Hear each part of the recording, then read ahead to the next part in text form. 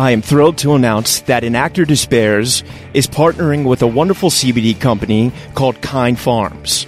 Everyone out there has heard of CBD. I started taking it a few years ago when I first started getting sober and to help with my anxiety. Sadly, as one can do, I was overtraining in the gym, and a friend recommended a topical and a tincture to help with the pain. I tried it. It was okay. However, recently, I was introduced to a product that has really changed my life. Not only has it helped me with anxiety, but I am stronger than I have ever been. I'm able to carry out lifts my body used to prevent me from doing. Kind Farm products have single-handedly changed my life athletically and personally. They utilize 100% local licensed farmers, organic cultivation, and CO2 extraction for superior CBD. Kind Farms is turning CBD to a kind alternative to pharmaceuticals. Let's transform Tobacco Row into Hemp Row. If you want to get involved, please reach out. Together, we can make a difference. You can use my code RYAN10 for 10% off. You can find them on Instagram at Kind Farms Inc., all one word. That's KINDPHARMSINC, and their website is kindfarmsinc.com. Once again, my code for 10% off is RYAN10. And now, let's get started with today's show. Welcome to An Actor Despairs. I'm your host, Ryan Perez.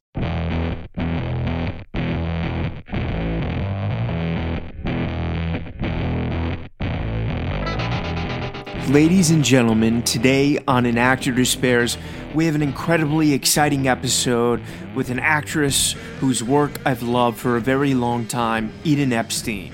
We're here to talk about her new season of C and everything that she's done. I really loved her show, Sweet Bitter.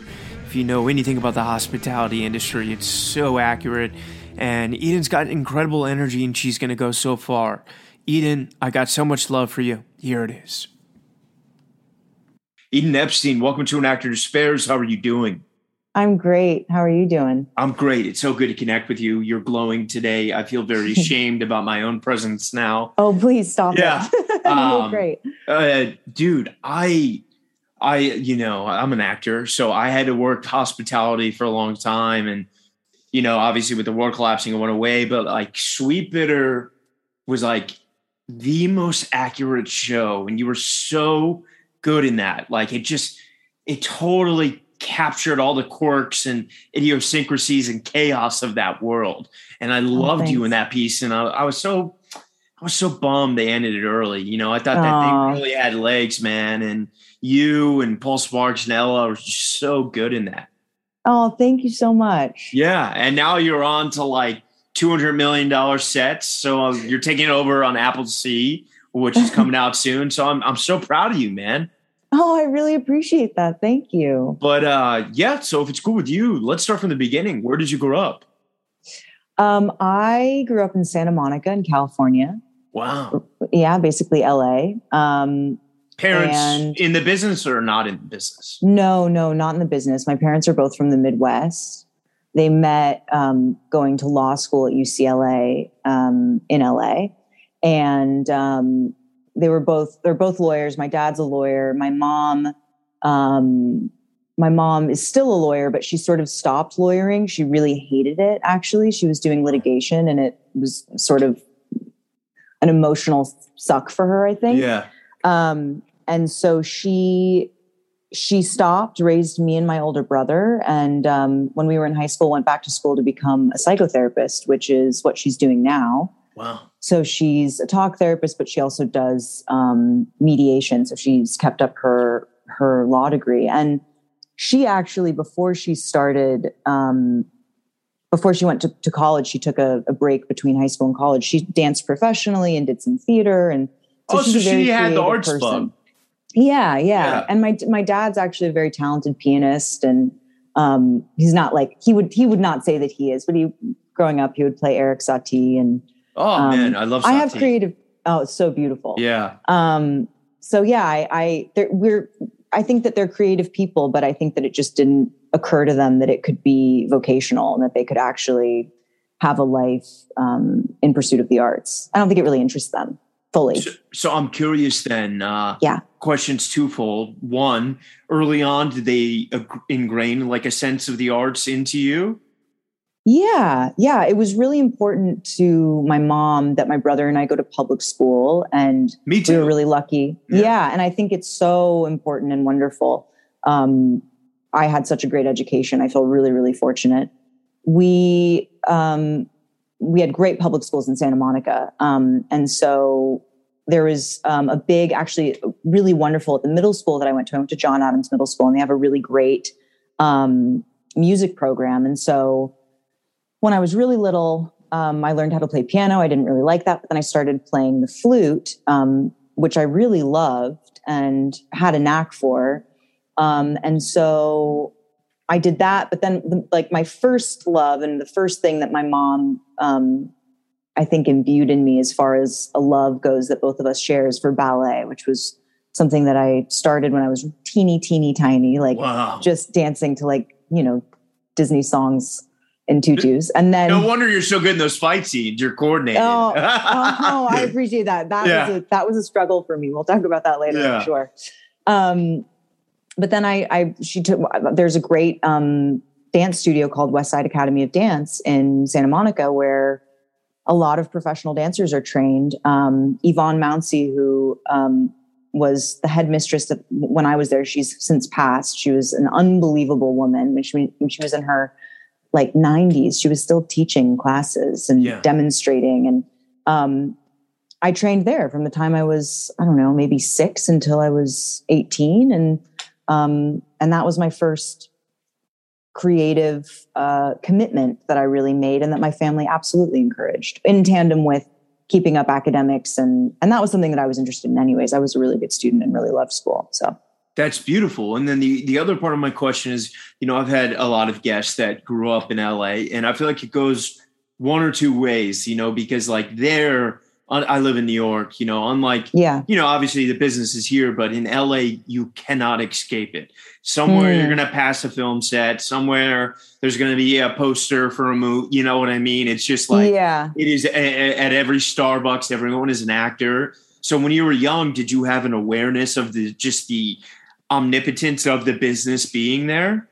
That's so interesting. I actually had a very sheltered experience from the business. That's Santa awesome. Monica. Have you ever been to Santa Monica before? Oh yeah, many times. So it feels very suburban to me, at least the area where I grew up. And my whole life was on the West Side. So I never really went into Hollywood. We didn't really all my friends lived on the West Side. Like I didn't feel aware that LA was LA or Hollywood growing up. Yeah. Like that wasn't a part of the culture of my school. I guess the one area where it sort of touched was there were some of the girls that danced at Westside with me had parents that were in the business, and we would do so. Like at our height, we were dancing in high school. I was dancing like 23 hours a week with rehearsals, and that was all with going to school full time. And we would put up these shows. We would do the Nutcracker every year, and then we'd do a spring performance, which would be an amalgamation of different little ballets So it was all classical dance, not really contemporary. Yeah. That was what I did. They offered, I'm so sorry. All good. You're good. Okay, cool. So yeah, we had people come and watch us. The parents would come and watch the performances. And there were, oh my gosh, I'm so sorry. No, it's totally fine. My dad has been trying to reach me for the past couple of days, and our text messages haven't been going through. It's really nice that he's trying to call me. So that's adorable. But he needs to stop. It's okay. So what was I saying? Yes. So we had parents that were in the industry that would come and watch. And I remember there were parents that came and saw me dance. And my favorite dances to do were always the ones that were character driven, where I could sort of build a character around, or like where it wasn't even dance at all, where you like party scene, where it's basically just like gesticulating and acting. And those are my favorites. And I had people that were in the industry sort of say, like, you should pursue acting. I think you'd be good at it. And that was the first time that it ever occurred to me that was something. Someone else kind of set the switch in motion for you. Saw something in me and set it in motion. And but it wasn't like I was seeing actors or seeing famous people or anything like that. It felt like a very, just like living anywhere.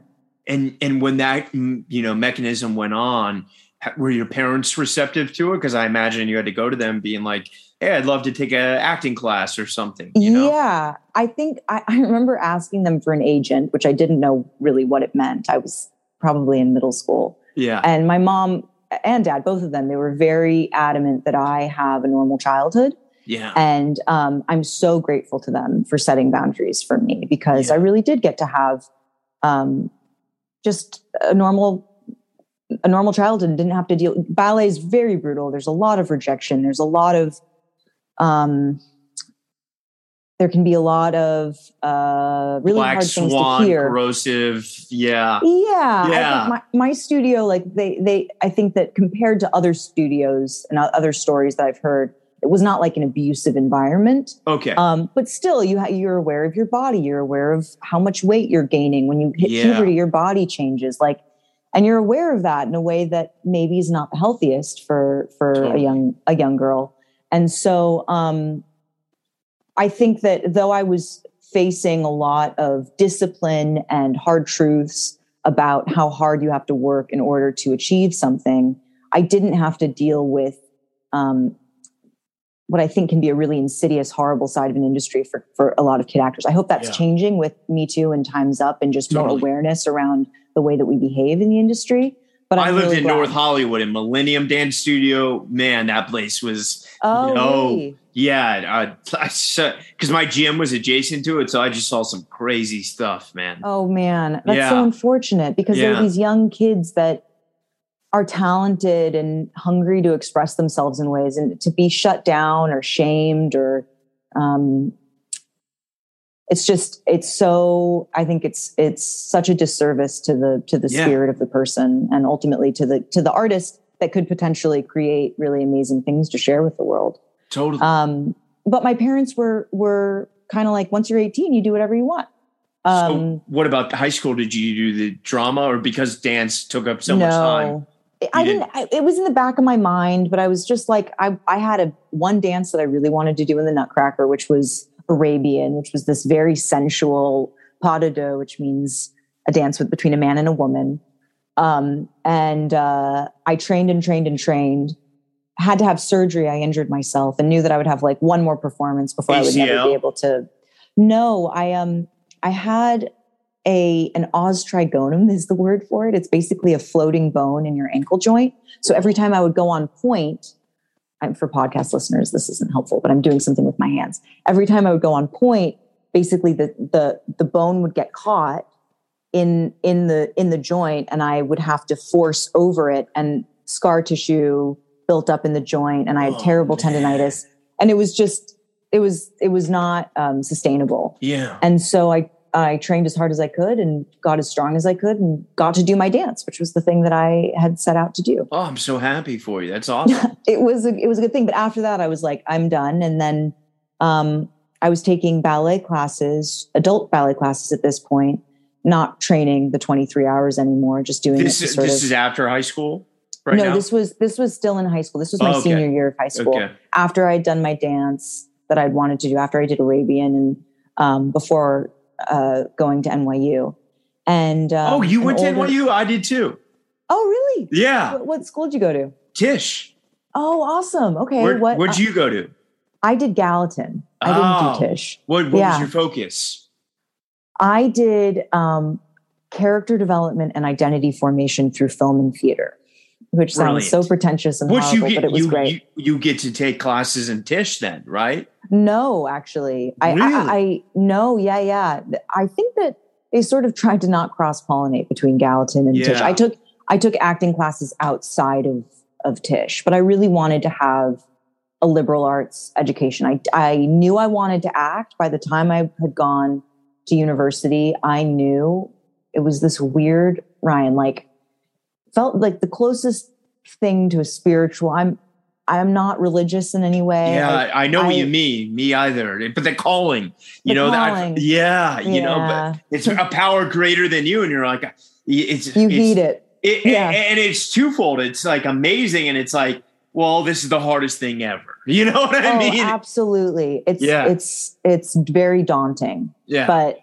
But I just knew, even though I'd never done it before, I was like, this is what I'm going to do with my life. And I'm going to do it in a big way. And I just know that, which I was like 17. And now having done it still for not that long, you know, I think that whatever hubris I had is definitely, I've sort of shed a lot of it. I know how hard it is. And I try to reconnect with that sort of insane confidence that you have when you're that age and you're like, I'm invincible and I can do anything. So beautiful. It's so beautiful. Yeah.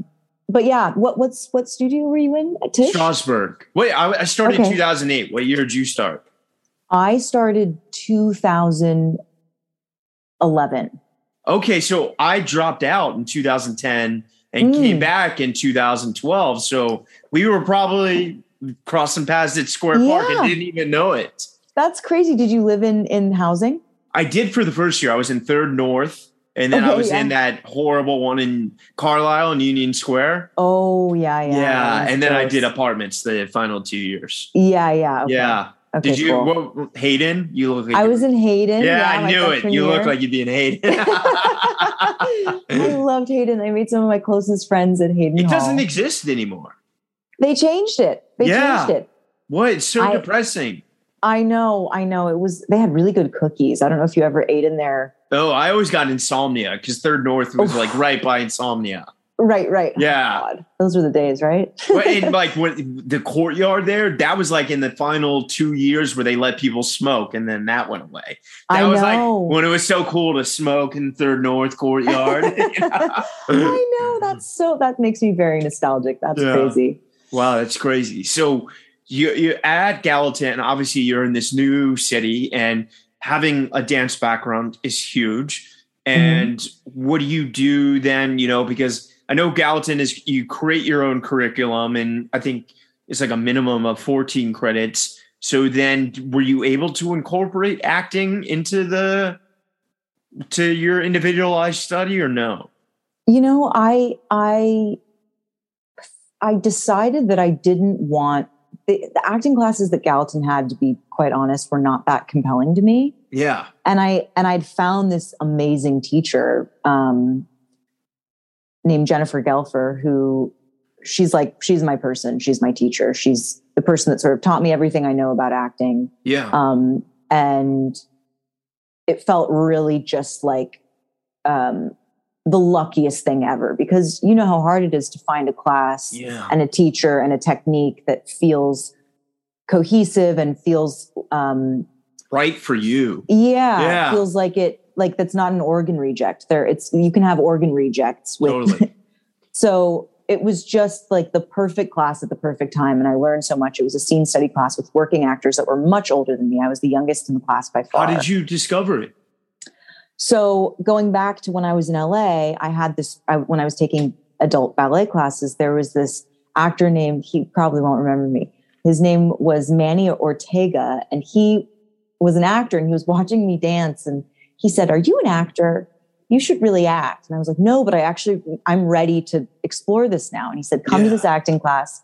And he told me to come to Jocelyn Jones, was the name of the teacher. And so I I was a really good student, Ryan. Yeah. And the appointment that Jocelyn gave me was at the same time as my psych AP, which I could have had credit for. And instead of, I don't know why it didn't occur to me to cancel or to say, can we reschedule? I had this really important test.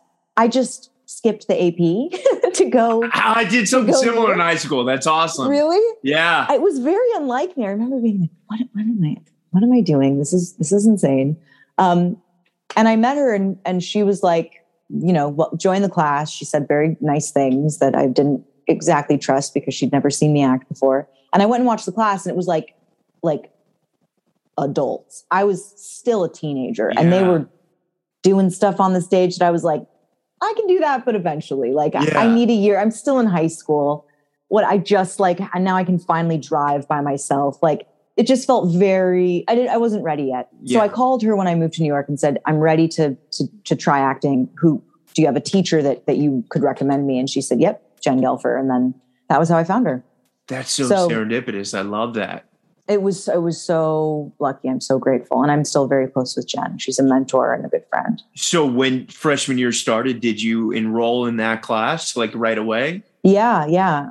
I think Halloween was my first class. And all the other classes I took were sort of tangentially related to acting. I'm really curious about people. Yeah.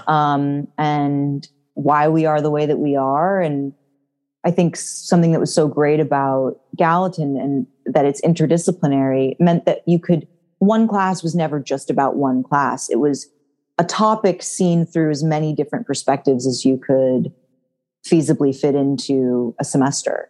And that meant learning so much about so many different things and thinking in a way that I think is actually similar to an acting brain, where you need to be able to relate to things that are maybe completely foreign to you. Totally. But you find a way in. And that's sort of what interdisciplinary study does. You're able to find a way in to a subject, to really interrogate it from lots of different perspectives.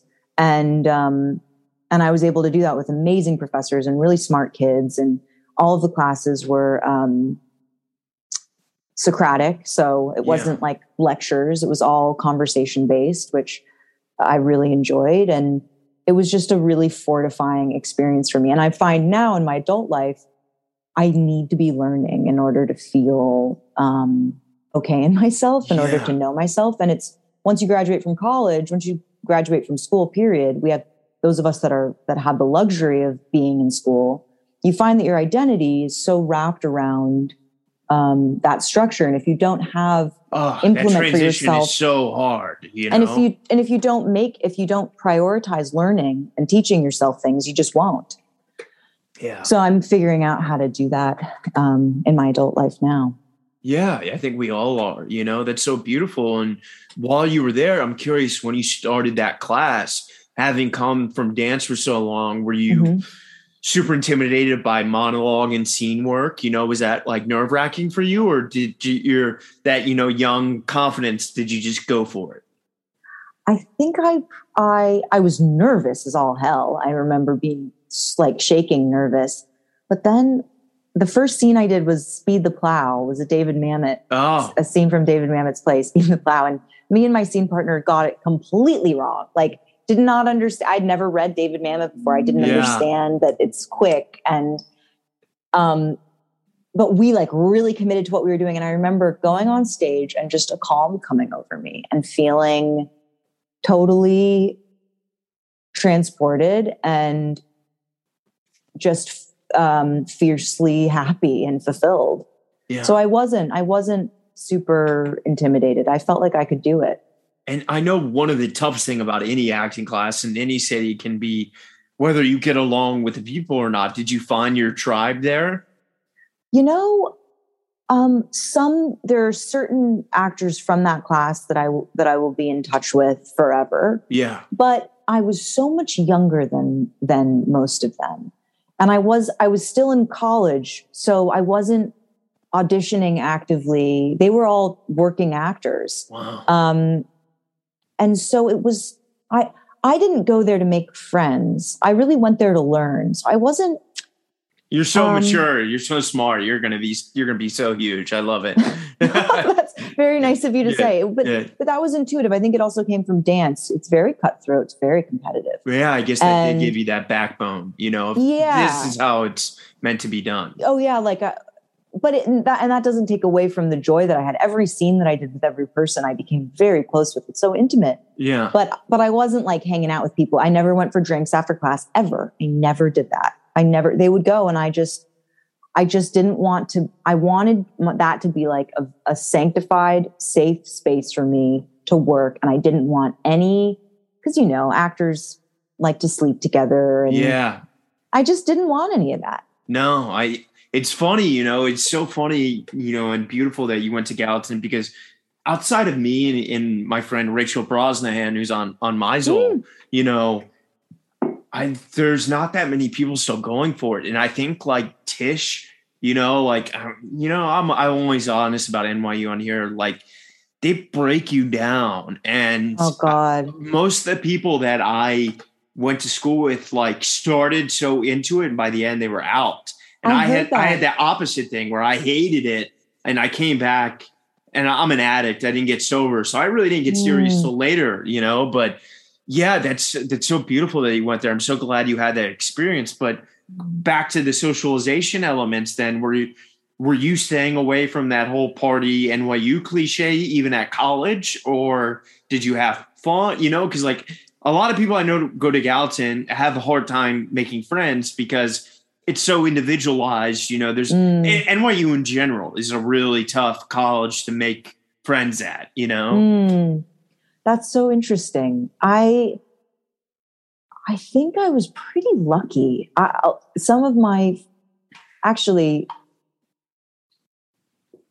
With the exception of a few people, my closest friends now from school I met my freshman year. Wow. And in Hayden, we all lived in Hayden.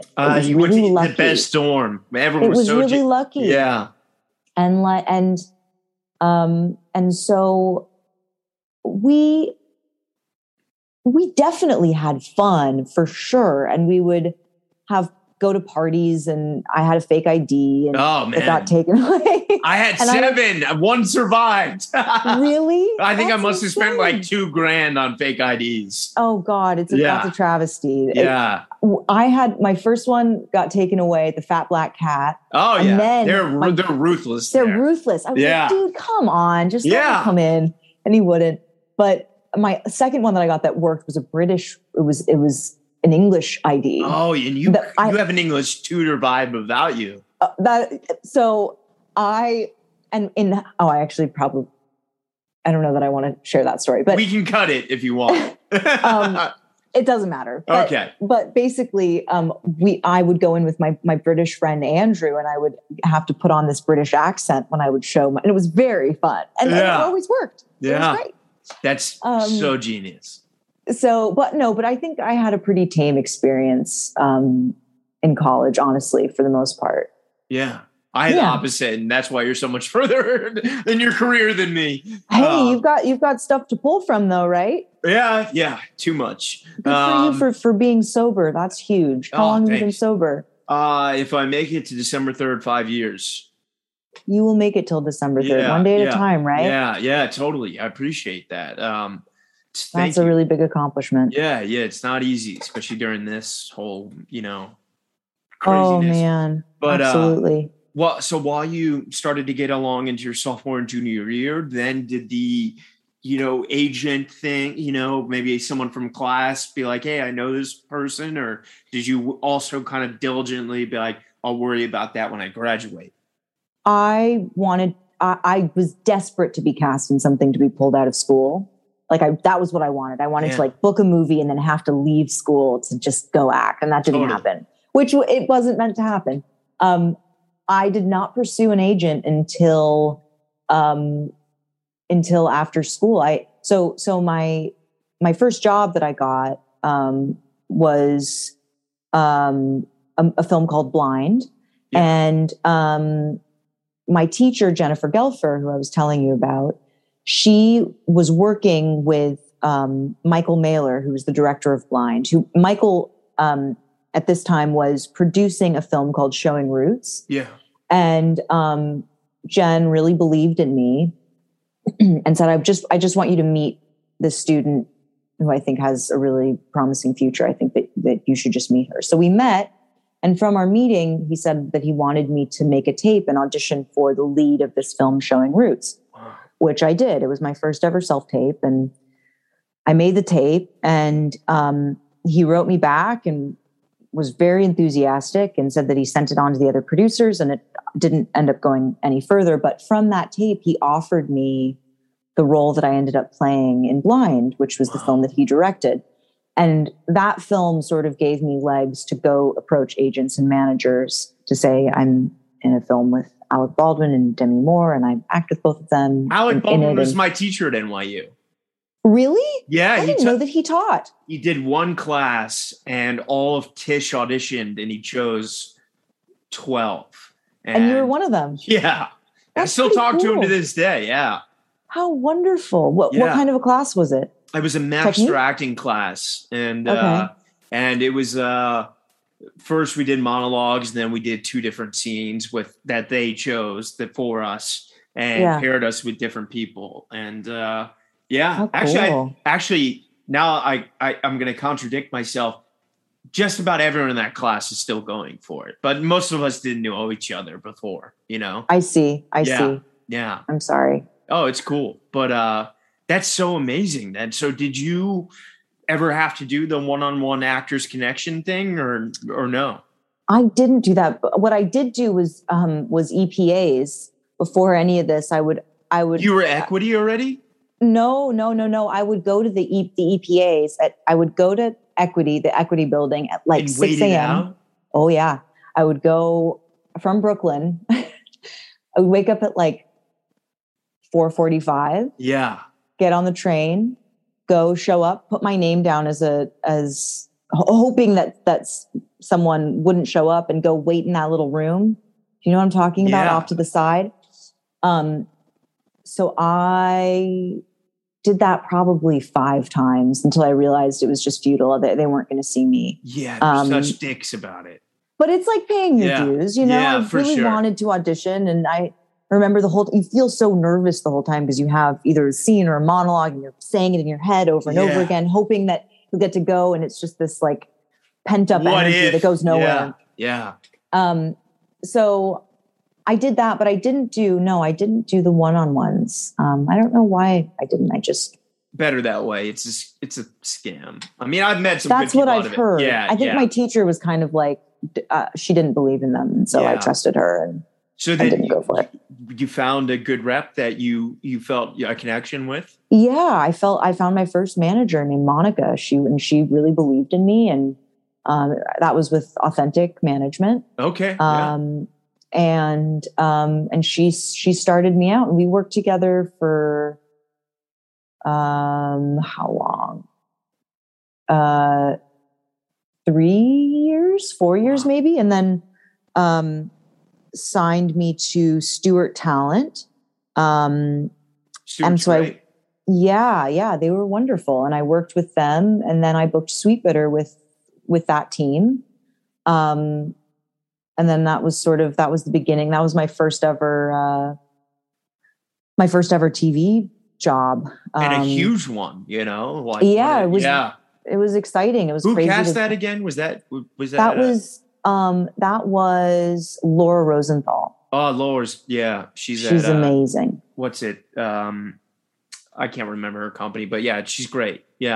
She's wonderful. That's so fun. And you know, did you know the book, or did you read it before the audition? Oh, I had heard of the book. I had not read it, but the pilot was so evocative to me. Like, it completely encapsulated. So when I auditioned for Sweetbitter, the restaurant that I was working in the East Village, Cafe Orlin, was about to close. Yeah, I did one of the best. It was great. And I worked there through school, and I loved it. And the night before serving, I was a waitress. Oh, so you had the real experience. Oh, definitely. Because there's some people in the show, no offense, you can tell they've never waited a table there. Definitely. We were a motley crew, but I definitely had paid those dues. Yeah.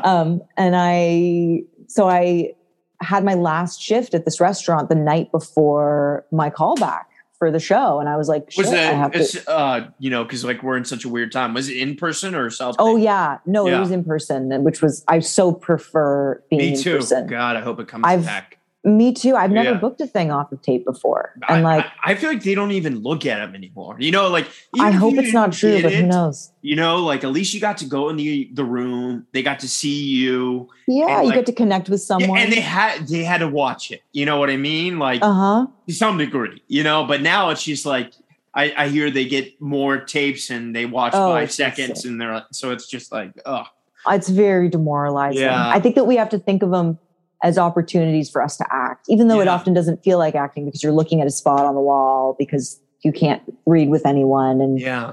you know, So you shot that, you guys shot the pilot and it wasn't picked up to series yet. no, right? it was actually straight to series. Oh, wow. I didn't know that. So what was that ride like? It was insane. I first time doing TV, like Plan B was producing it. Hashtag Brad Pitt. Yeah. Richard Shepard. Yeah. Stephanie Danler, the writer, the book was unbelievable. The pilot was so good. I read it and I was like, I know who Ari is. I know who all these people are. I totally understand this world. Kind of, to the to Ella's character, moved to New York to pursue your thing, so it's such an iconic relation, Yeah, absolutely. Yeah. It's just very relatable.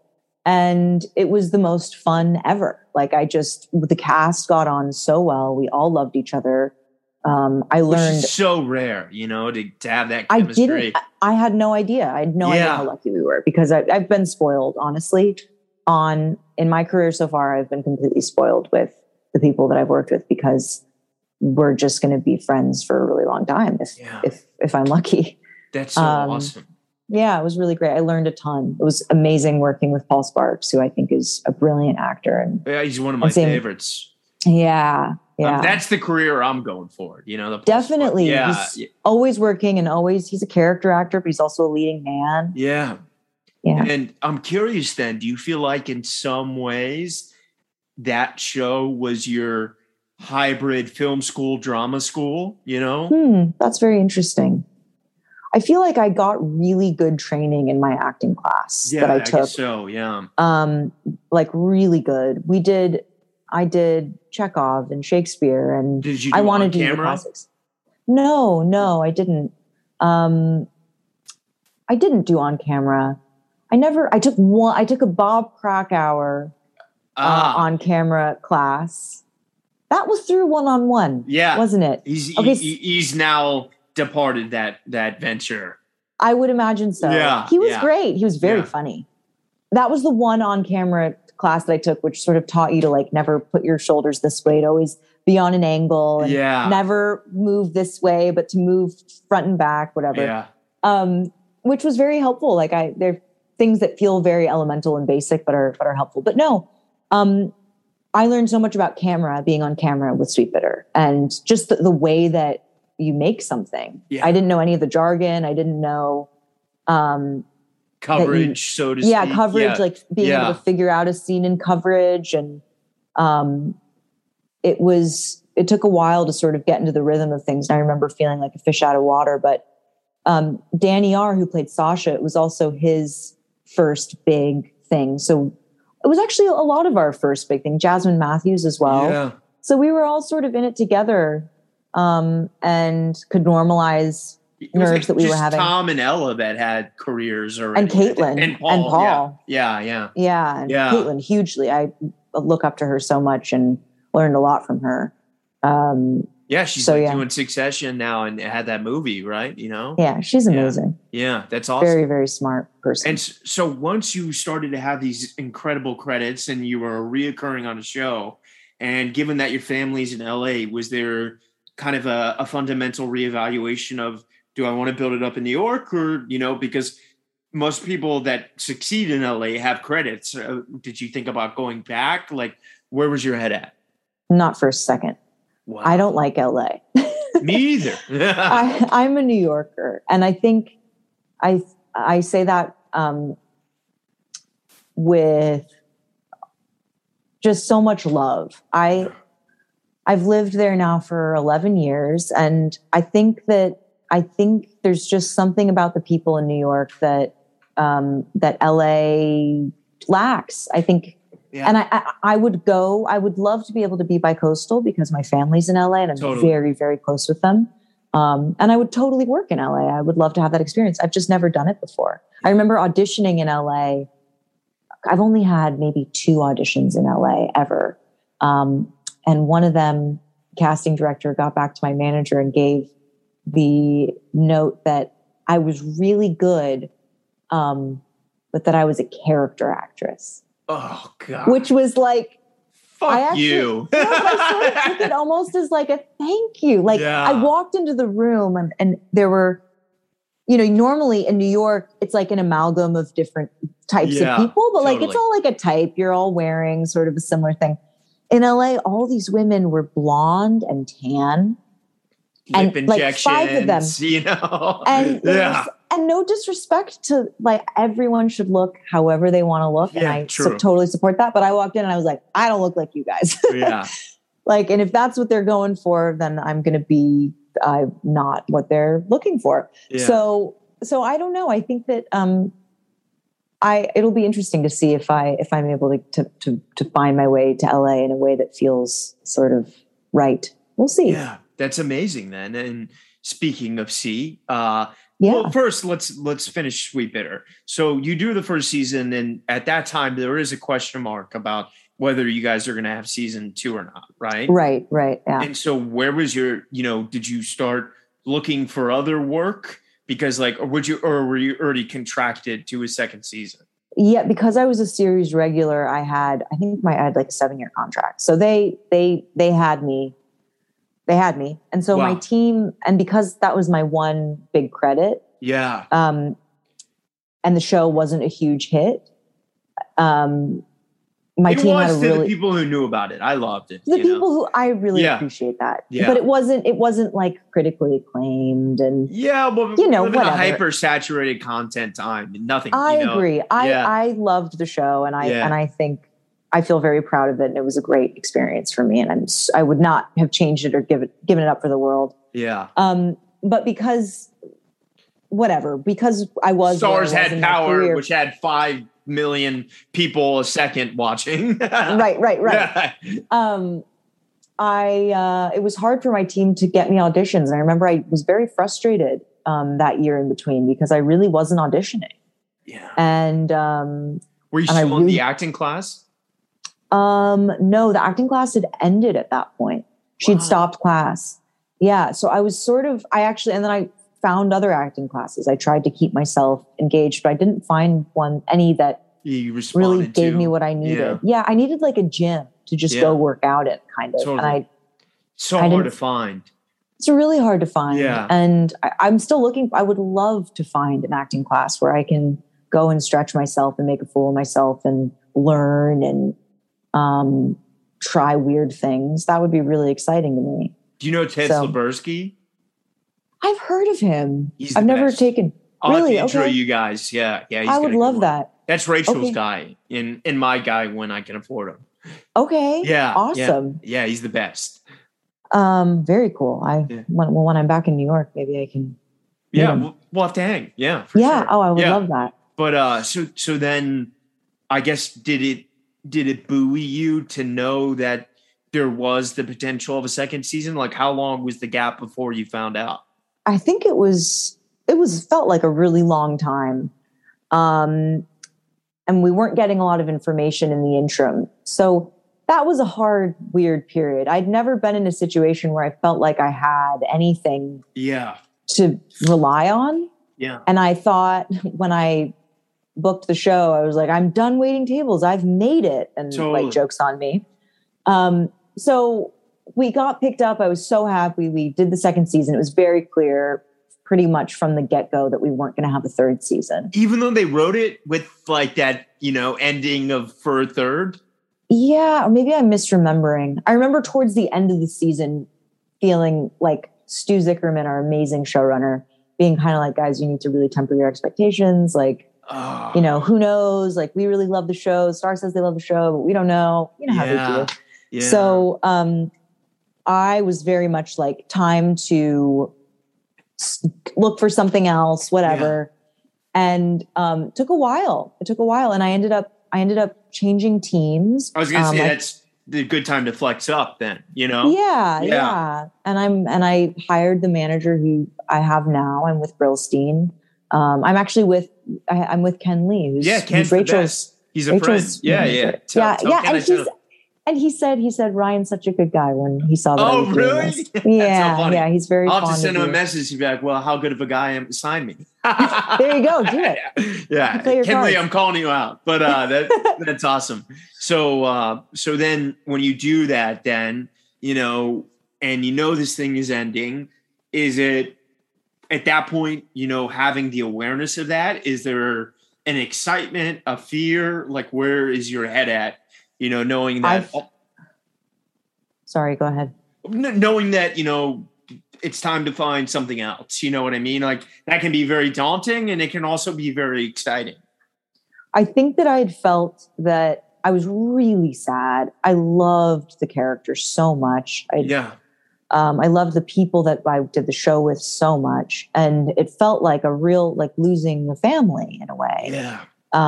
Which was very upsetting and triggering. And I just never experienced that before. I'd never experienced that. Yeah. And it was upsetting to me. When a play ends, you're just like, so it's like mourning. I would imagine. Yeah. So. It's so sad, Absolutely. And you just know it's never going to be the same again. I'm still in touch with Ella and Danny R and Evan, and we talk and it's lovely, but it's different. So what I actually ended up doing, because it was taking a while, I realized I was going nuts, not having structure. I knew that I needed money. Yeah. And so I went back to waiting tables. Wow. Back at the new Cafe Orlando or somewhere? No, I went to Mud Spot in the East Village. Yeah. Oh man, that's great. I love Mud. So I was like a regular at Mud through college. Yeah. And one of my best friends worked there. And so I knew all the people Hayden that worked Frank? there. I knew Hayden. Hayden served when I was going there, but I didn't work with him or anything. Oh, got it. Yeah. Yeah. And so I went back to Mud, or I went to Mud and started working there. And it was like the best thing that I've done. It was I made new friends. I speak French and Spanish, and I love speaking both of the languages. And I got to speak French and Spanish every day. I speak Spanish with the chefs, and I would speak French with the people that would come in that were French and had bad English. And it was a really odd experience, because I was working there while the second season was airing. And so people would recognize me as I'm serving them and be like, wait a second, aren't you that waitress on the show? And I'm in character. Yeah. They're like, what are you doing here? It's like, well, actresses do sometimes wait tables. And it doesn't pay what you think until you exactly. So it was a very dissonant experience, but I made friends with people that I'll be friends with forever. And and I just know, and I think it's so important for actors to know that they have something that they can do to support themselves, to keep themselves grounded, to keep themselves engaged in a community. And that was a very cushy job, because we could eat on the job, and Jimmy, the manager, like, if someone was rude to you, you didn't have to take it. You didn't have to, you really had personhood. Oh God, I've waited tables where you just have to be the small guys. Eat it. Can be big. No, you don't have to. And I hate that, Oh, it's taking abuse. Yeah. It's terrible. Yeah. I've quit pretty much every hospitality job because of it. It makes sense. You get treated like shit. Like the people I know that can do it, Sweetbitter captures, like, there's tons of drugs and alcohol in the hospitality sector. And I don't have that anymore. So when it's like that, I'm like, you know what? This ain't worth it. Yeah, no, that totally makes sense. So then while you were there, and having this new wonderful team, were you getting into some other CDs and other radars that you weren't before? Definitely. Yeah. I started auditioning. I booked a lead in an indie feature that I shot called Listen, that I don't actually know where it is right now as far as a rollout or anything. Yeah, I saw it on there and I couldn't find it. Yeah. It's an Israeli film, written and directed by Omri Bezalel, who is Israeli, and it's about an IDF soldier who I play, who basically, to not give too much away, she has a mission that she has to work on, or that she decides she needs to work on, which is extremely, extremely personal to her. and will cost lives. And where did you shoot it? Or can you not say? No, absolutely. Yeah. We shot it in New Jersey. Oh, wow. Yeah. Looks nothing like Israel. It was a lot of interiors. Got it. Okay. But it was a really great experience. It was a chance for me to, I had done another film that I was the lead of called The Second Son, which actually Jennifer, my acting teacher, directed. It was a play originally. Wow. And we did it as a play, and then they adapted it into a film. And so I learned how to be a lead of something on that film. And then on Listen, I learned how to do it to an even greater extent because I didn't know anyone that I was working with. Yeah. And learned a different kind of endurance and intensity because the character is going through so much all the time. It was a very emotionally taxing, amazing journey to go on. And so, yeah, I did that. And then at the end of the year, I booked C. And I'm curious, so that was in a year. Just before we get to C, bringing it back full circle. Now that you had Ken, were you able to get in some theater, auditions finally? No, I went, there was a play that I wanted to do called The Mountains Look Different by an Irish playwright. I'm totally going to ruin his name, Michael McLemore. Yeah. I asked to be seen, and I guess the director didn't want to see me. I knew the director. Yeah. And so I showed up at the EPA. Wow. I was equity at this point. So I went to the EPA and I knew the play inside and out because I loved it so much. And I practiced the dialect and I went in, and Aiden, the director, I think recognized me when I came in, and I tore it up. I did a really good job. I had so much fun, and I knew, when you do the thing. Totally. And so I ended up getting a call back from that. But that was because I went to the EPA. Yeah. And then I got another call back, and then it was between me and this other really wonderful actress, and she ended up getting it. And it probably got shut down though, right? No. She got, no. This was pre-COVID. Yeah. Okay. Got it. It meant that I was able to do Listen, the film that I did. Wow. So, okay. But yeah, I really want to do theater, and I'm desperate for casting directors to let me try because I grew up on stage. It's very. When you get back, let's write a play together, and I'll use podcast actors to come. Dude, let's do it. It's the only way in, man. Unless you went to Juilliard or you're a celebrity. It's. I know. And then talk to me about C, because earlier to kind of throw back. We're talking about the death of in-person auditions, and obviously I know Hoon, and he was telling me he got the job. So was this an offer, or was this a self-tape? Oh, no.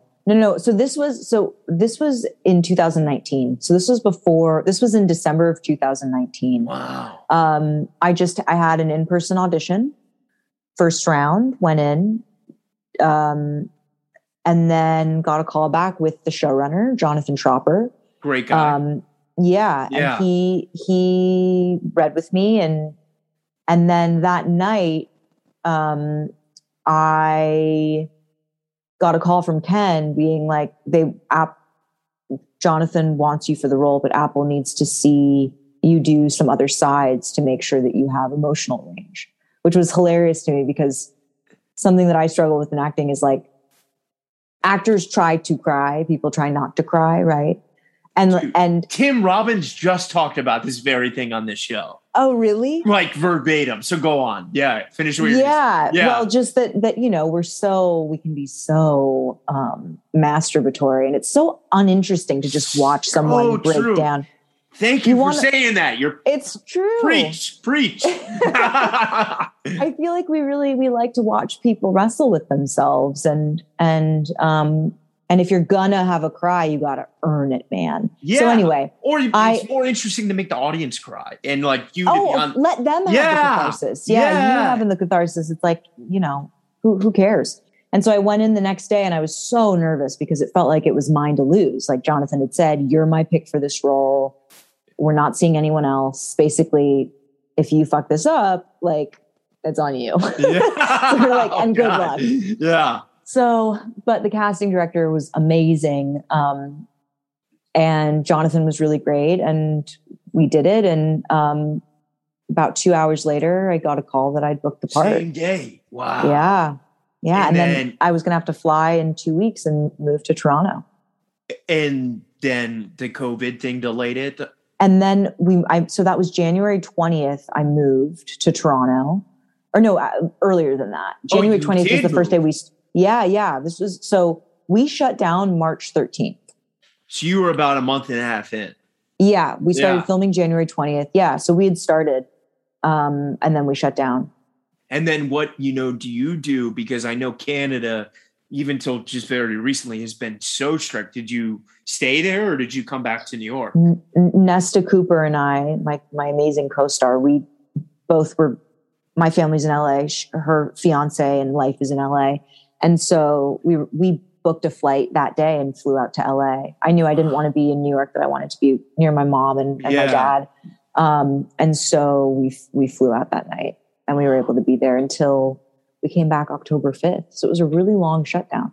Wow. That's crazy. Yeah. And obviously, with someone like, Momoa on a project and Batista, you knew it was going to happen again, right? Or there wasn't a question of... There was no question. Okay. That's great. Because I know a lot of people that didn't know if they were going to, Oh, I could not believe how lucky I was to be in the position I was in, to be on a show with that kind of budget, with those kinds of names, stars, just with security. Yeah. Yeah.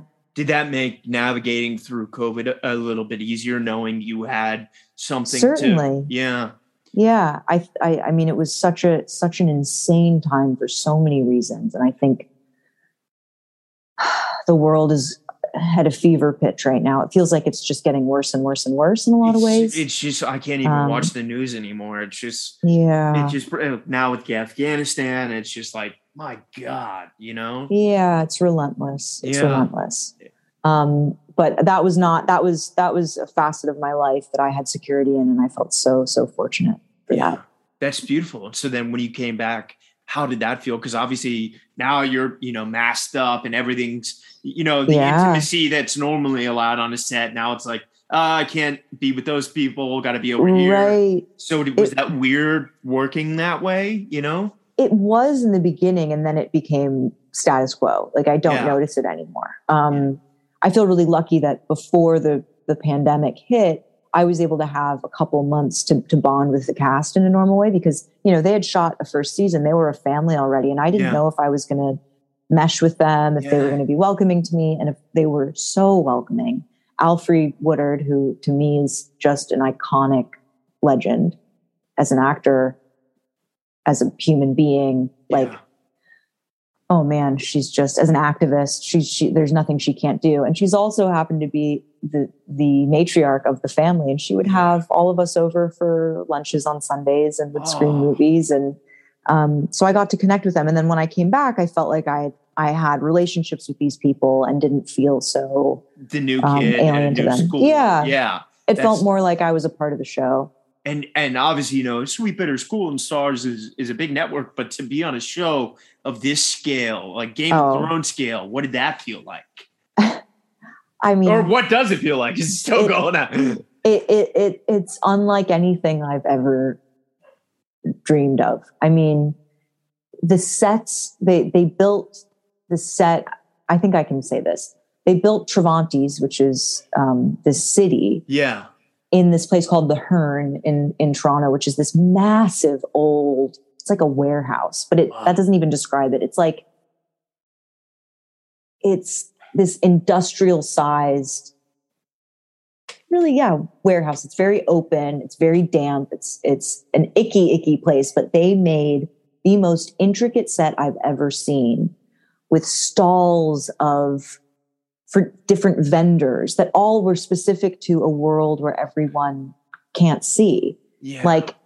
And I felt completely and utterly transported and I felt so small as a person compared to the massive scale of the sets and the massive scale of what we were doing. I've never had so many resources on a show. It's really insane. And it does that work of kind of assimilating you in that world because it's there, you know? In a way, definitely. Yeah. I think costume is huge. I think you sort of know with a show like this that has such a strong visual tone that a lot of your work is already done for you because it's so moody and the camera angles are so specific and the music is so swelling and evocative that there's an atmosphere and an ambience all you need to do is kind of show up and try to be grounded as you can be.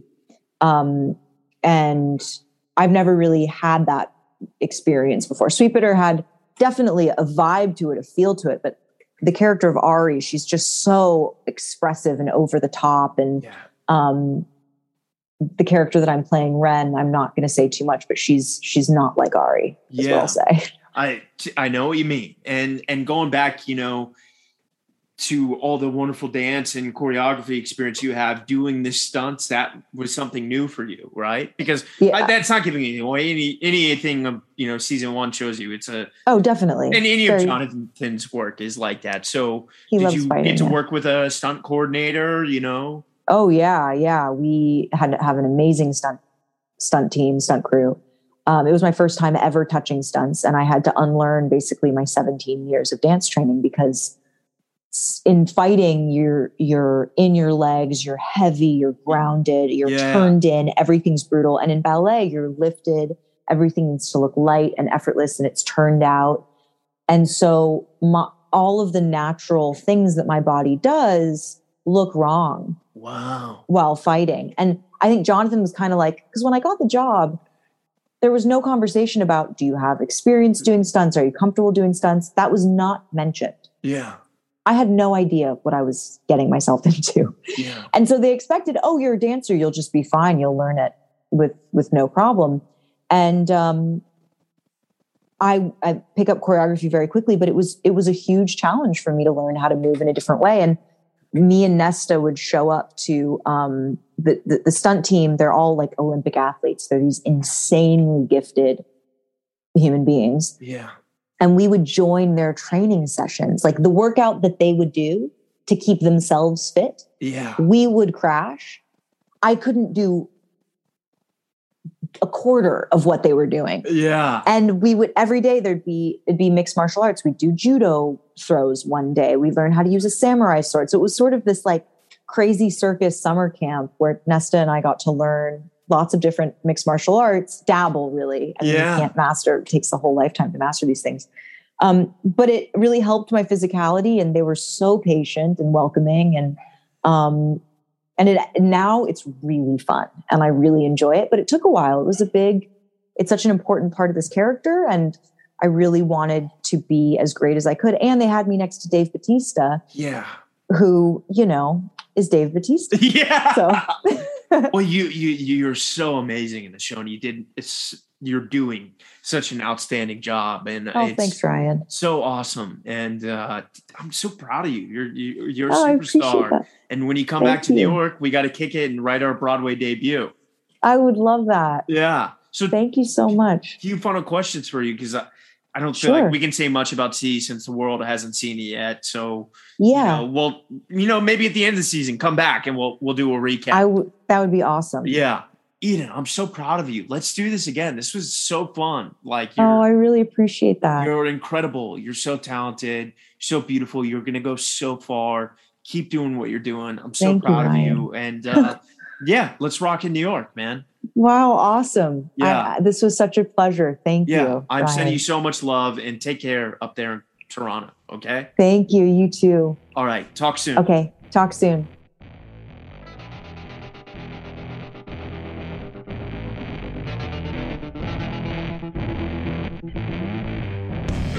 If you like the show, rate, review, and subscribe wherever you listen to podcasts. Thank you for listening.